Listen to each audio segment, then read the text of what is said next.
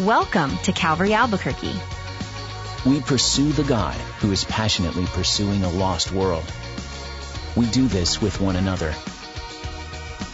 Through worship, by the Word, to the world. My wife and I recently got a painting. Several months back, we got this painting from a friend of ours. She's a local artist, and it's one of the largest paintings. It is the largest painting that we have. And so being that was the case, 4 feet wide, 3 feet high, we were trying to figure out where are we supposed to put this in our house? Like, where's that much real estate on one of these walls? And so we decided to hang it up above our stairs. This is a really cool piece of a moon, and we decided to put it above our stairs so that in our living room, while we're hanging out downstairs in the living room, sitting on the couch, we can see it from that angle, but so that we can also see it when we wake up in the morning and we're coming downstairs, get ready for the day, that we can see this painting that we really like, and it's a large wall for that. But being that it's been in our house for several months, we'll glance at it out of the corner of our eye, and every time that we do, we appreciate it. It's got cool colors, but being that it's been there for a little while, it's just kind of become a part of the house. We don't necessarily notice it every day and spend time really gazing at it. Now, every once in a while, I will sit on the steps of my stairs and I'll just look at this and I'll really study the colors and how they blend together, and I'll look at the brush strokes and the sponge drops on that. And during those times where I'm really giving a lot of my attention towards this painting, I find that it has a lot of my affection and that I appreciate it so much greater.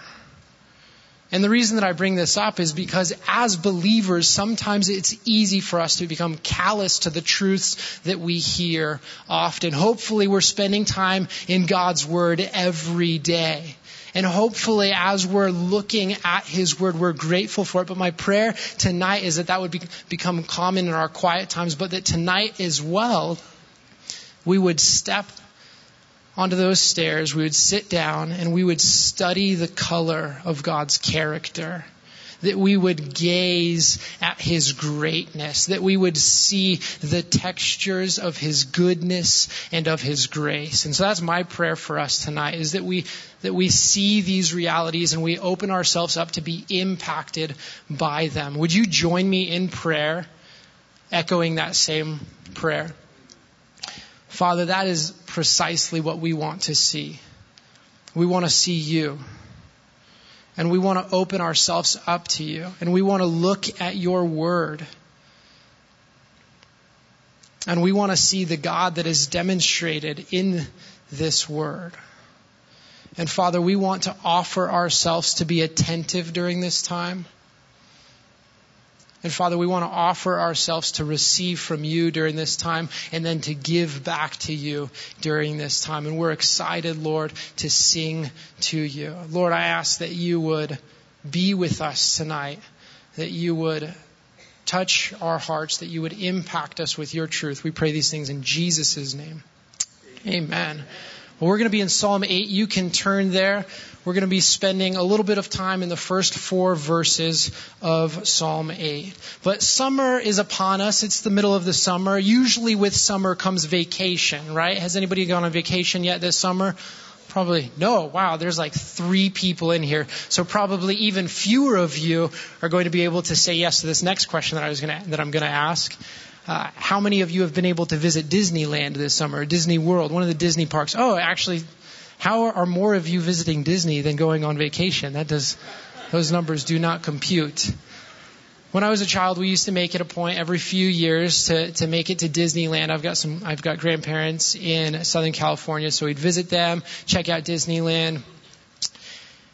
One of the most fun things about going to Disneyland is going with somebody that's never been before. Because as soon as you pay your $120 and you go in those gates, they see Mickey Mouse's face made out of this garden of flowers. And they walk in and they're just like, flowers making up Mickey Mouse's face? My flowers at home just look like flowers.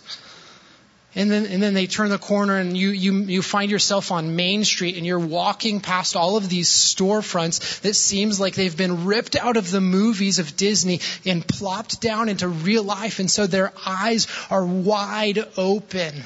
They're excited, and maybe out of the corner of their eye they see Mickey or Pluto or Minnie or now Star Wars characters, because that's crazy. And then as they continue in to Disneyland or Disney World, whichever park it is, their view opens up and they see those iconic castles. They're at the beginning of every Disney movie. And going with a first timer to Disneyland, their eyes are wide open and maybe their jaw is a few inches lower than it's supposed to be. And this is something that I call the Magic Kingdom mindset. The Magic Kingdom mindset, where your eyes are open, where your jaw is dropped because you're in awe of something that you're looking at. Incredible, amazing, awesome, absolute wonder. And that is the mindset that David seems to have as he pens this psalm in Psalm 8. And it's my prayer that we would have this mindset throughout our lives as we have a relationship with the Lord. But look at the first 4 verses with me. David writes, O Lord, our Lord, how excellent is your name in all the earth. Who have set your glory above the heavens? Out of the mouth of babes and nursing infants, you have ordained strength because of your enemies, that you may silence the enemy and the avenger. When I consider your heavens, the work of your fingers, the moon and the stars, which you have ordained, what is man that you are mindful of him, and the Son of Man that you visit him? Well, this psalm, like many others, is, of course, a song. And so because it's a song, it has the makeup of a song. It has the parts of a song. It has a chorus. It has a few verses. And he starts off in verse 1 of chapter 8, and that's the chorus. And we see it because it's repeated. It's right at the beginning in verse 1, and then he repeats that same truth in verse 9. O Lord, our Lord, how excellent is your name. And so we're going to examine that chorus for a little bit, and then we're going to look at the the first verse in the song, and then we're going to see him go into another verse.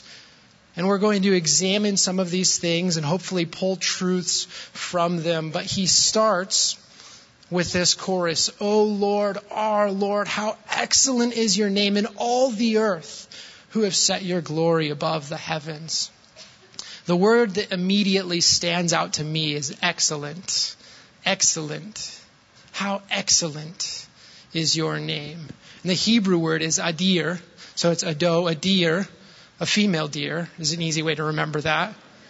Not the best pronunciation, but it is. It's a deer. And other translations that we could use, or other words that we could use to describe that word, is, O Lord, our Lord, how great, or how mighty, or how glorious, or maybe this is the one that you find in your translation, how majestic. How majestic is your name.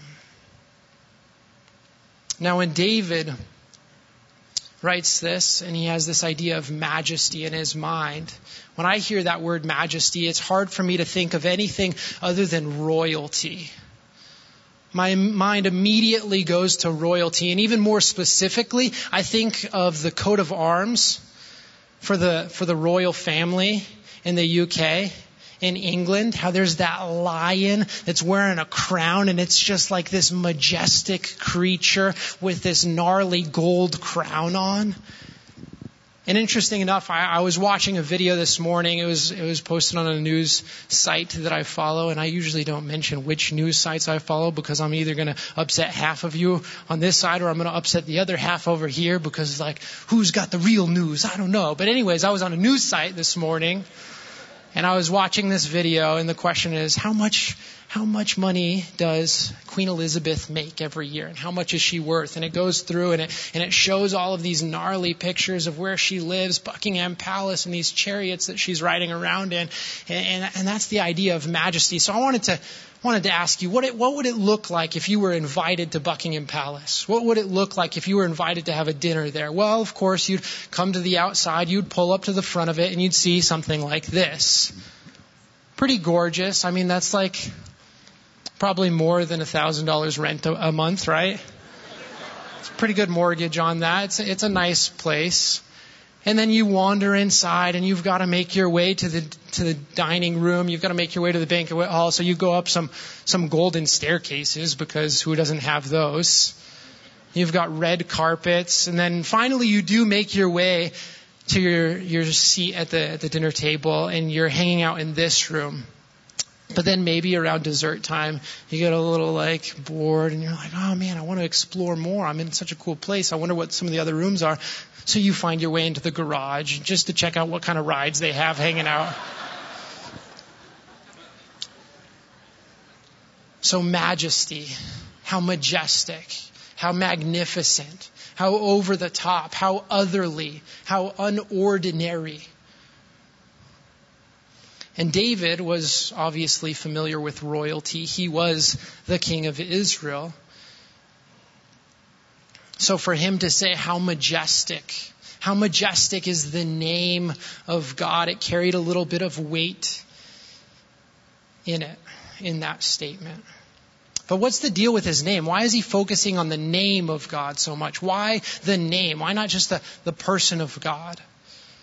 Well, notice again, verse 1, it starts out, O Lord, our Lord, how excellent is your name. Now, some of you may have failed English in high school, but several times the English language fails us. And you'll notice, there's a little bit of help here, because you'll notice that the first time that the word Lord appears there, it's what? It's all caps, right? Capital L, capital O, capital R, capital D. And then the second time that it shows up, just the L is capitalized, right? And so if you're a student of the Bible, you know the significance of this. It's not just a repetitious version of the same word going over and over. It's to denote not just the name of God, but then also the title of God. See, the Lord, with all four letters capitalized, is something that we call the Tetragrammaton. And so many of you know this. And some of you are like, the Tetris grammar, what? But it's the Tetragrammaton. YHWH is maybe the translation that we would use. Some of us would pronounce that Yahweh. But what's important to notice is that the Jews revered God so much, and they saw that his name was so holy that it became something that we call ineffable. It was something that they dare not utter from their lips, because if they utter that name in any way that was undue its worth, it would be considered blasphemy. Because the name of God, the word that represents God's personhood to them, was far beyond them. It was far too holy for them to dare utter. Now, this name of God was first spoken to man by God in Exodus 3 when he meets Moses in a burning bush.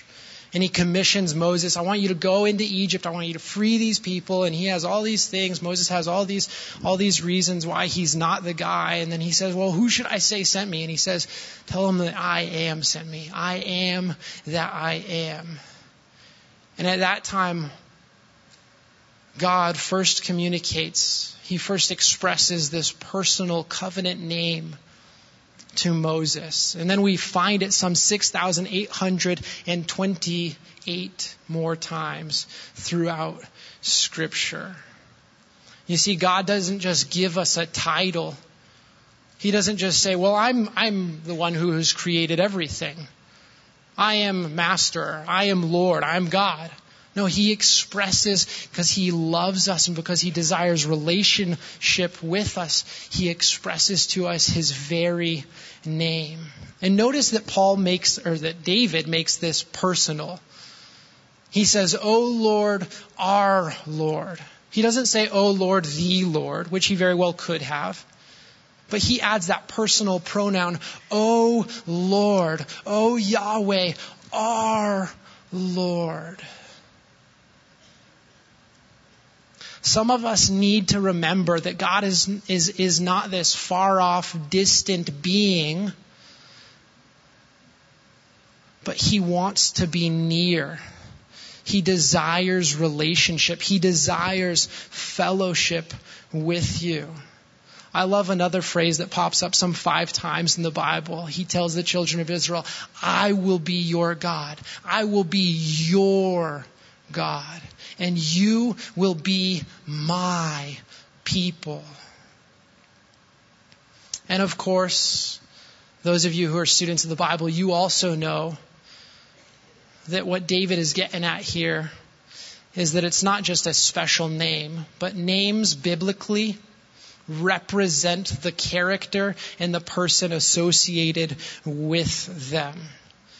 And so what we're going to see is that this is the main chorus of this song, is how excellent is this God? How amazing, how majestic is this God that we serve?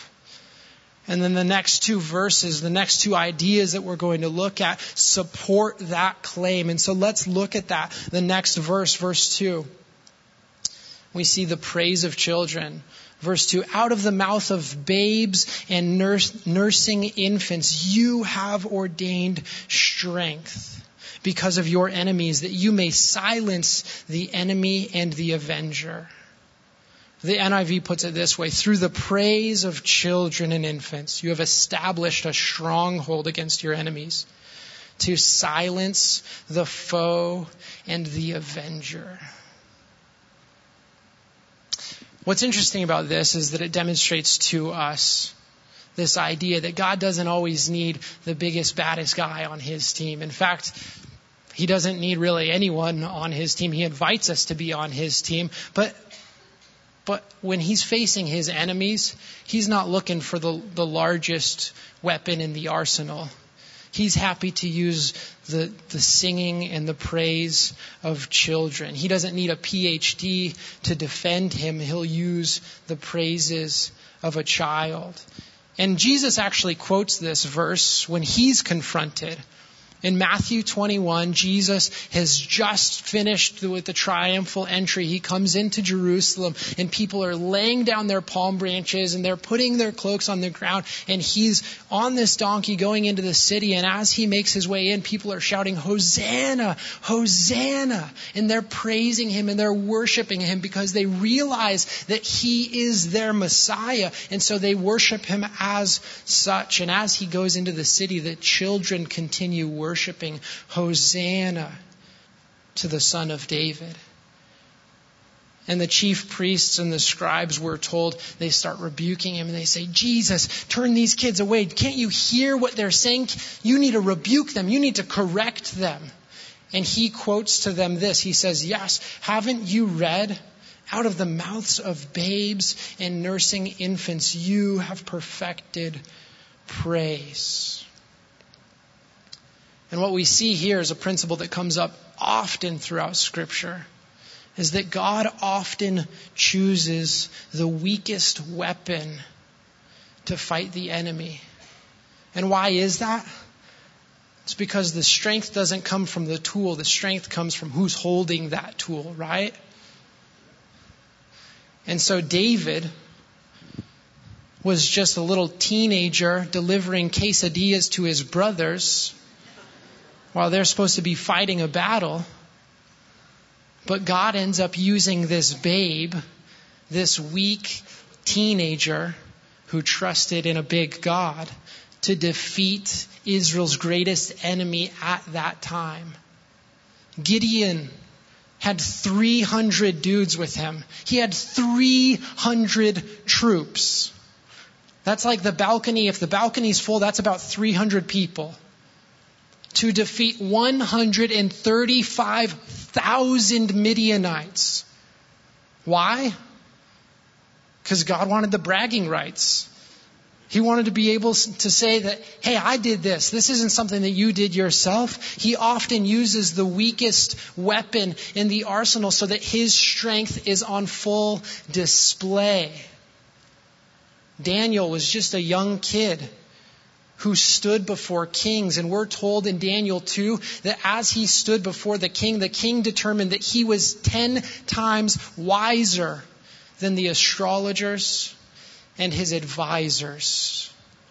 So there's a little bit of 1 Corinthians 1:27 going on here, that God has chosen the foolish things of the world to put to shame the wise, and God has chosen the weak things of the world to put to shame the things that are mighty. Listen, you may feel weak. You may feel wholly insignificant. You may feel completely small, useless, incapable. And that is what makes you perfect for the job that God has for you. Because He wants to put His strength on display. And guys, He is a big God. He is a strong God.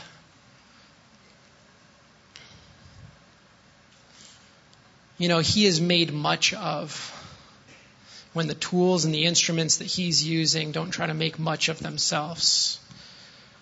And so next time that we feel like we're less than or that we're incapable, instead of trying to puff ourselves up and make ourselves believe that we are something great, just allow all of the attention to be focused on the one who truly is great.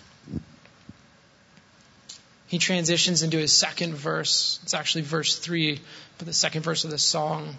And we're going to notice the proclamation of creation. Verse 3, when I consider your heavens, the work of your fingers, the moon and the stars, which you have ordained, what is man that you are mindful of him, and the Son of Man that you have visited him?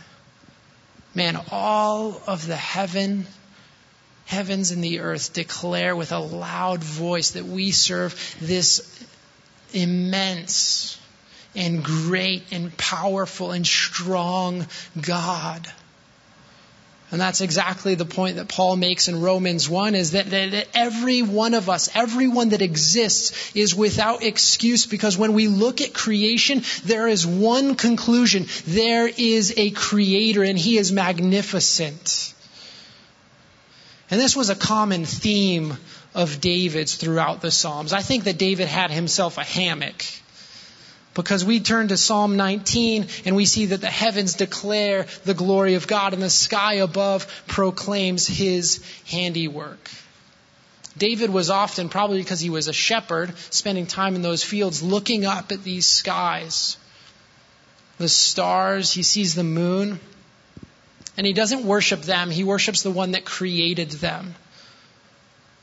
And I think that's a good spiritual practice to put in place in our lives, is to go look at the stars, to go get out in nature and observe this world that the Lord has created. Not so that we can become one with nature and, I've got my chi going on now. But so that we can recognize that there is a God who has created this. And I say these words and we hear these truths so often, but I wonder how often we actually hear them. There is a God who hung stars in the sky,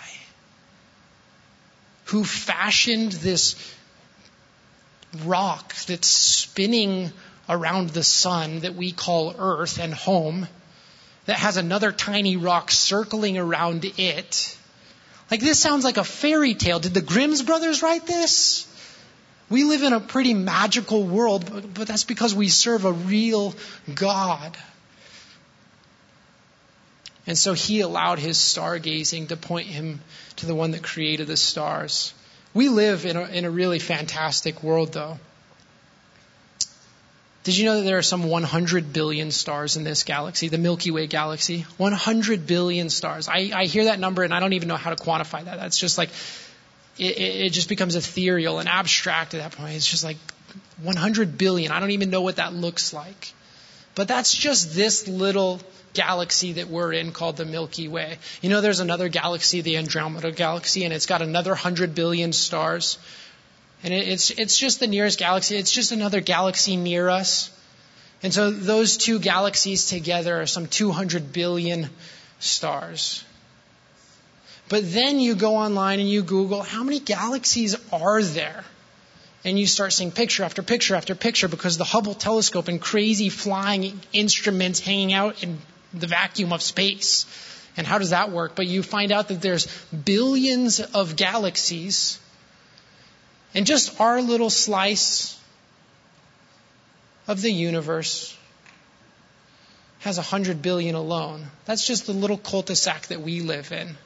But then there's more, and there's a greater neighborhood, and then there's a greater city, and then there's a greater just nation and country and world of stars, this universe. And God knows every one of them.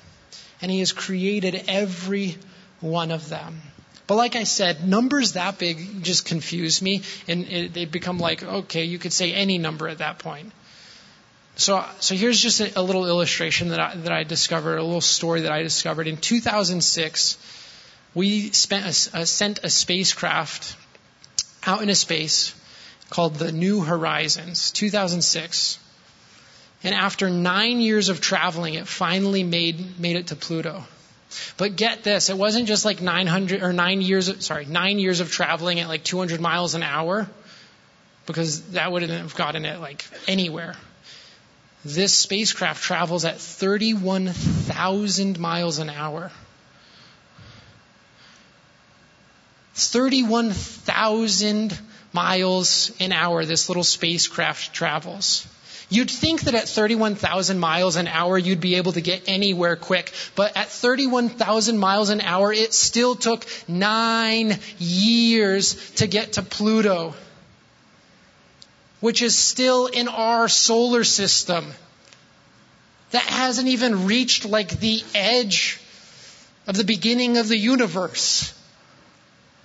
That's just getting started. And after 9 years, it captured this photo.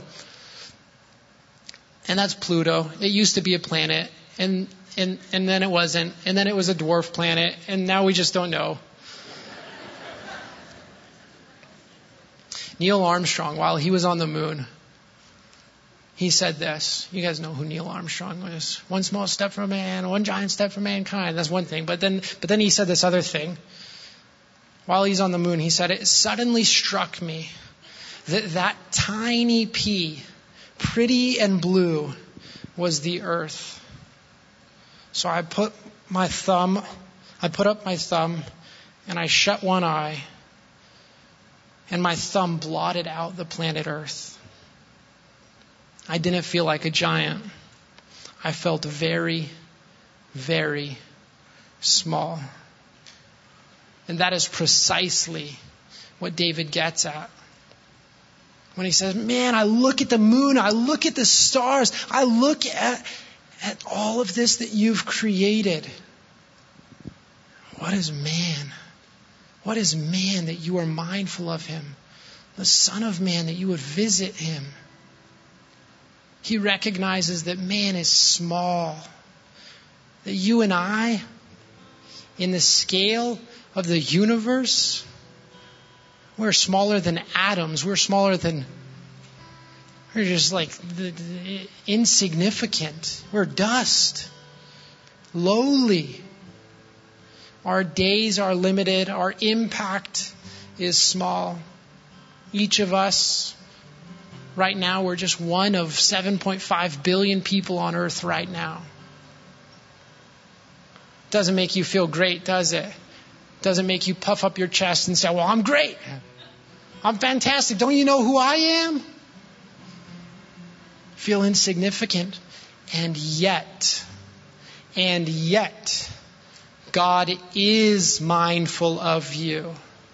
Not just God is mindful of you, but God is mindful of you.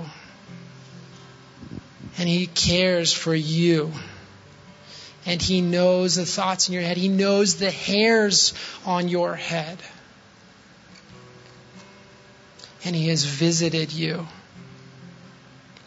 You see, our God, He's not an absentee landlord. Our God isn't missing in action. He is not far off and unreachable. He's near. And since the beginning of creation, He has desired to be near with you. I want that to sink in. That's reality. That's not a myth. That's not a philosophy that we adhere to. That is reality, that there is a God who wants to be near with you.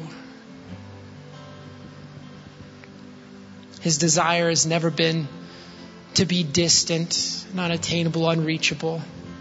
Which is why we read in Genesis that He walked with Adam in the cool of the day, and that He walked with Enoch until Enoch was no more.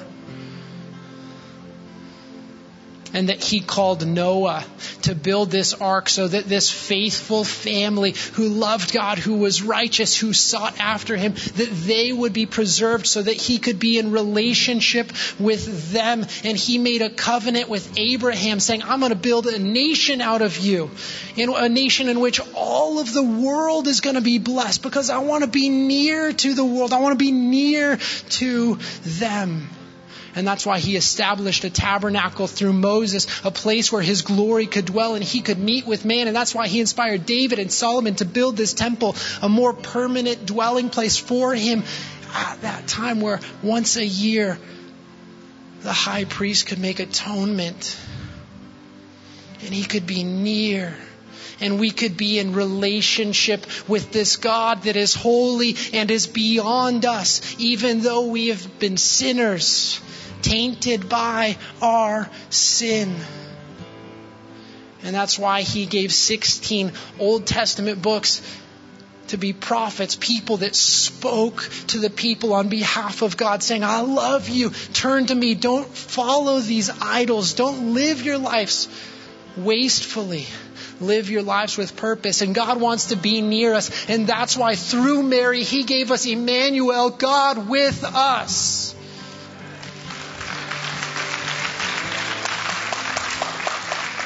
And nothing screams His love and His longing for us more than the cross of Christ. You see, He gave His Son. He made Him who knew no sin to be sin for us, that we could become the righteousness of God in Him. So that after that we could say, it's no longer I who live, it's Christ that lives in me. And to His disciples He told them, it is far better that I go away, for if I do not go away, the Helper will not come to you. But if I depart, I will send Him to you. And He also told those same disciples, and He tells us, and lo, I am with you always, even until the end of the age. I go to prepare a place for you. And if I go and prepare a place for you, I will come again and receive you to myself, so that where I am, you may be also. Behold, I stand at the door and knock. If any man hear my voice, let him open that door, and I will come into him and sup with him, and he with me. Surely I am coming quickly, He said. So from Genesis to Revelation, this God that created everything, this God that uses small things for huge, significant purposes, He wants to be with you.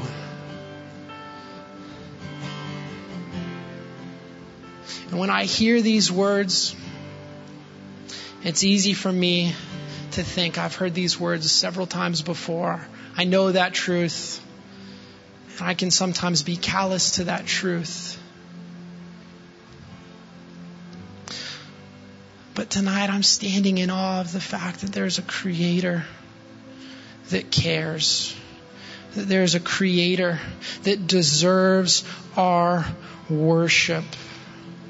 You see, the God that put Pluto in orbit, the God that holds the universe in the span of His hand,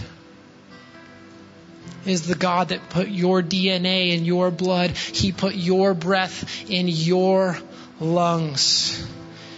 And He's not far, He is near. And I think He would tell us, draw near to me. I will draw near to you.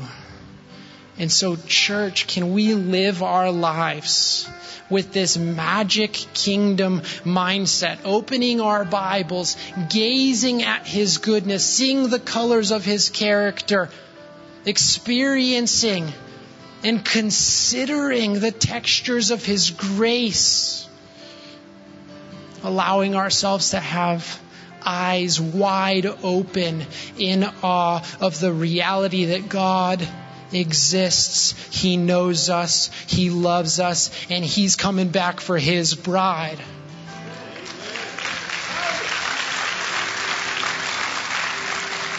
All of creation screams His praises. The heavens declare it. The rocks would cry out if they could. And I think that right now we can. So let's stand to our feet and let's enter into the rest of this night. Let's enter into this worship, raising our voices to the God that cares, the God that is great, the God that deserves every breath in our lungs and then some.